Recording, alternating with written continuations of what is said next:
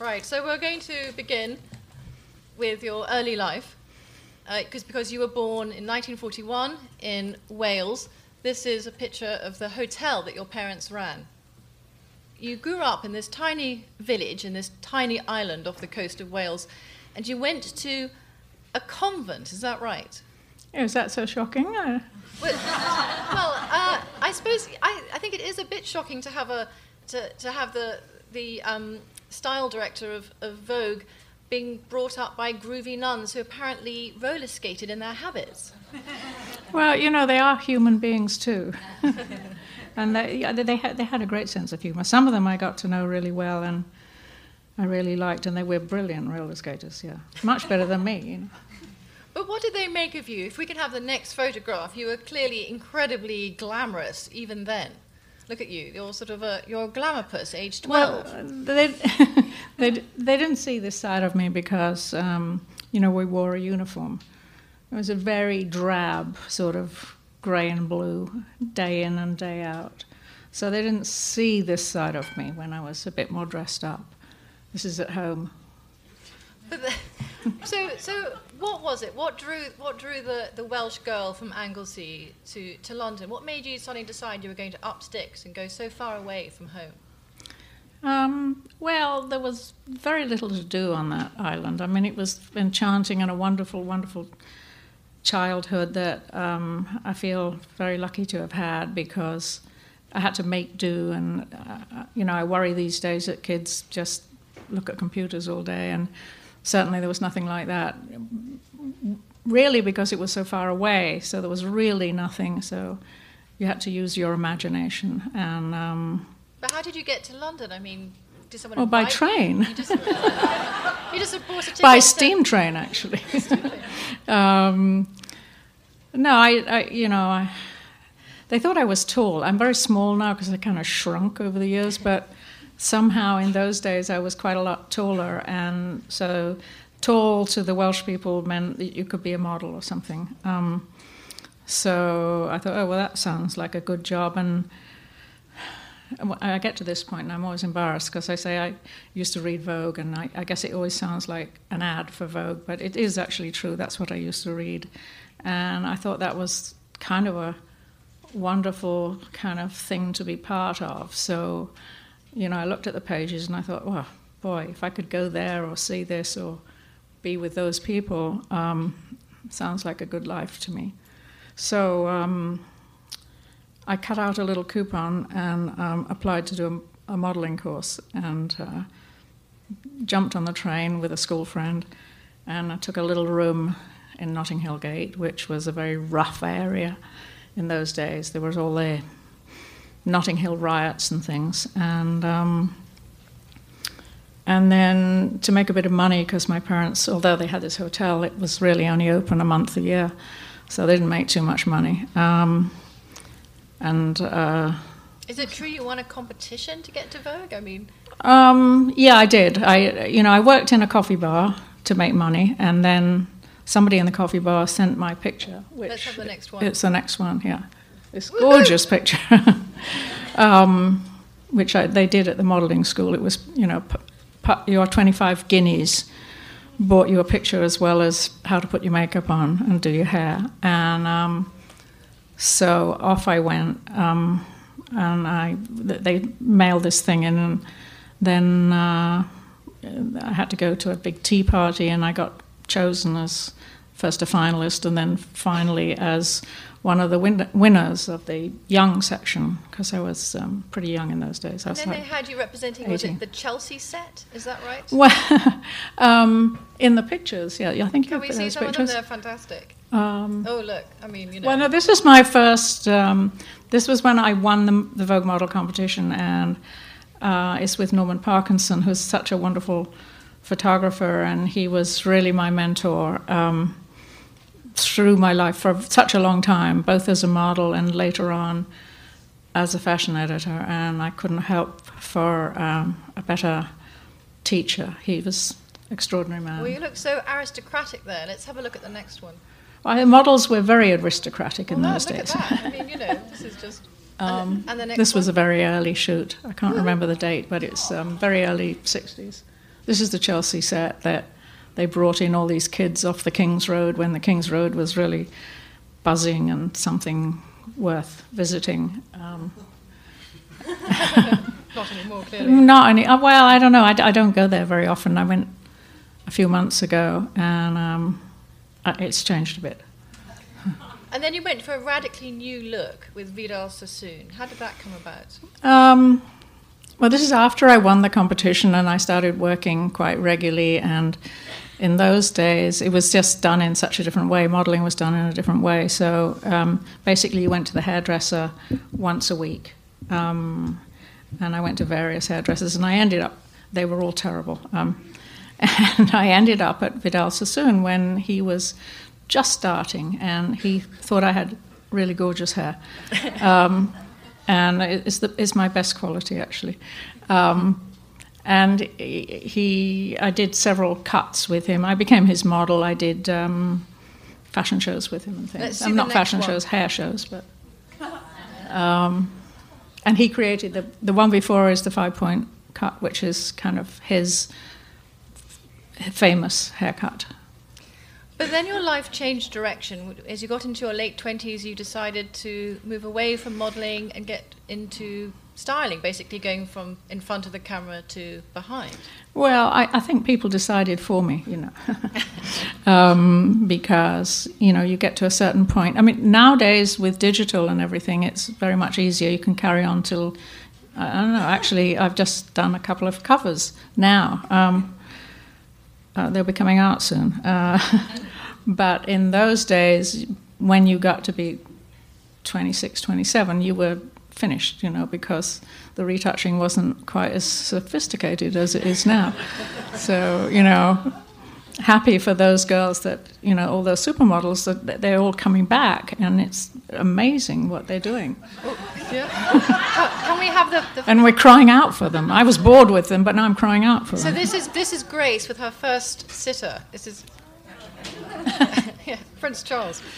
But that was with Norman Parkinson, and he asked me to come along because he was asked to do Prince Charles's investiture, his official portrait for his investiture as Prince of Wales, and I thought that would be really fun. And then when I got there, I was so nervous. I kind of knocked over a chair when I was trying to curtsy, and also, Parks had asked me to make him up because he renownedly has quite a flushed face, particularly because he plays a lot of sport and he plays polo, and sure enough he arrived in with that whole get-up on and with a bright red face. And so I had to go to work with, powdering it down. Well, it looks great. And then My mother loves this one. And then you married Michael Chow of the restaurant Mr. Chow. There's the photograph. He's standing on a box. He was obviously not very tall. Well, I was tall still. I was actually, I just finished modelling at this point, and it's when I first went to work at British Vogue, but I was still tall. And he's a little bit shorter. Yeah, so I don't think you were supposed to see the box, but it was supposed to be a headshot. They shot it for Vogue, and I'm renowned for always, in my pictures I do these days, I always like to see the feet because I think it tells a story, and I think this particularly tells a story. So I think he's going to be really upset when he reads the book. Not when he reads it, when he looks at this picture. But you're very funny about working at British Vogue. You describe it like a mad boarding school. Yeah, was I mean? Was I a bit mean? No, you're just very I don't funny. know. I mean, I cleaned it up a bit later on. They were marvellous people. They're incredible women that worked there with me and taught me everything. And my editor-in-chief there, Beatrix Miller, I totally adore. And she just let me have my head, and she let me develop the style that I have. She just let you run with everything you did. She never held you back, and people don't get that chance anymore. But it was a really wonderful 19 years I spent. So. But you tell a story of when Anna Wintour arrived at British Vogue and discovered that the place had gone practically feral. and that when Calvin Klein called to say he wanted to put in 25 ad pages, you couldn't get the business manager to take the phone call because he wanted to go out for lunch. He was on his way out for lunch, but I hate to say it's a very English thing, isn't it? Lunch is very important, and it's about 3 hours, and I knew he'd be probably 4 hours, and by which time, I don't know, we would have lost the space, so I was pretty annoyed because, it's not, you don't normally get 25 pictures in Vogue, or from one client, so I could not believe that the guy was going for lunch, but he did go for lunch, so what can I... And we still got the pages. And you became very, very almost experimental. If we can go to the Helmut Newton swimming pool. There we are. Now, this is where life and art and celebrity start to seem to mix together. There's you on the end. Who else is there? Well, this is David Bailey's shoot, actually, and this was a picture we took along on the side, because sometimes I'm in my pictures, but not always. And that's me sitting on Helmut Newton's lap, and I'm sitting next to Manolo Blahnik, and the model girl is Angelica Houston. Gorgeous. She was so much fun, and that's David Bailey on the end. We were all much younger in those days, and it was fun. And Newton, you said, always demanded that your assistants wear sexy heels. Or was that you wanted them to wear sexy heels? No, I wanted to Let's go to the next photo. I wanted to put Helmut in a good mood, and he liked sexy girls. So, both I and my assistants and anybody that was around that I was responsible for, I said, it's Helmut Newton, girls, just get it together and, plunge your neckline, wear black, mini skirt, and very high heels. So, but I went a step further and I wore a bikini, and I was kind of lounging around while we were waiting to do the picture, and he just suddenly was inspired and said, these clothes are so bloody terrible that I think, let's liven them up. We'll put you in the picture. So it was a series of pictures that there's another one, I think, that is... Yeah, they're really good. It was like Picasso had his blue period, Helmut had his swimming pool period, and so he used to do all his pictures at the swimming pool. But I kind of like the juxtaposition of. And then when you moved to me, and the others. When you moved with Anna to US Vogue, then there's a whole new period. Let's go on to the next photograph. And now we're getting deeply, as it were, almost surreal. Let's go on to the next one. Well, this is a story based on Alice in Wonderland, which I've always thought was a magical story, and I've been at Vogue quite some time before I got to do something so complicated and so gorgeous and also so expensive. Well, you have everyone there. You had Gautier, you have... Yeah, it was Anna's idea that we would... it was my idea to do Alice in Wonderland, and it was her idea to cast all the designers as characters in Alice in Wonderland, and we had so much time, so fun casting it. Annie Leibovitz did the photographs, and it's probably... Well, it certainly is in my top 3 series of pictures I've ever worked on, because there's so much that went into it, and just everything worked out so well. This is John Galliano in the good days, Let's go on to the next one. And this is Nicolas Gasquier when he works for Balenciaga. Well, he did until a couple of days ago. Another sad story, but he was just starting there, and so we had him stepping into the Alice through the looking glass. So that was sort of setting us up for the next series of pictures, which actually we never did. But one of my favourites is coming up next. This is right. So there's a whole story here.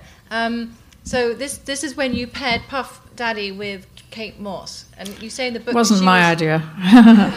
You say in the book I hated Puff Daddy, P Diddy or whatever he's called now. I don't know. I can't keep up with him. So according to the book, Kate Moss was drunk, during the shoot. Oh, God, I don't know if I can say that, but, you know, she drinks a little bit. And it just, grabbing her and getting her in place and getting him in place was quite hard, I must say. It all went completely haywire, and I threatened to leave in the middle because I just couldn't find anybody, because not this picture, but another picture in the series, we shot at a Puff Daddy party that was thrown.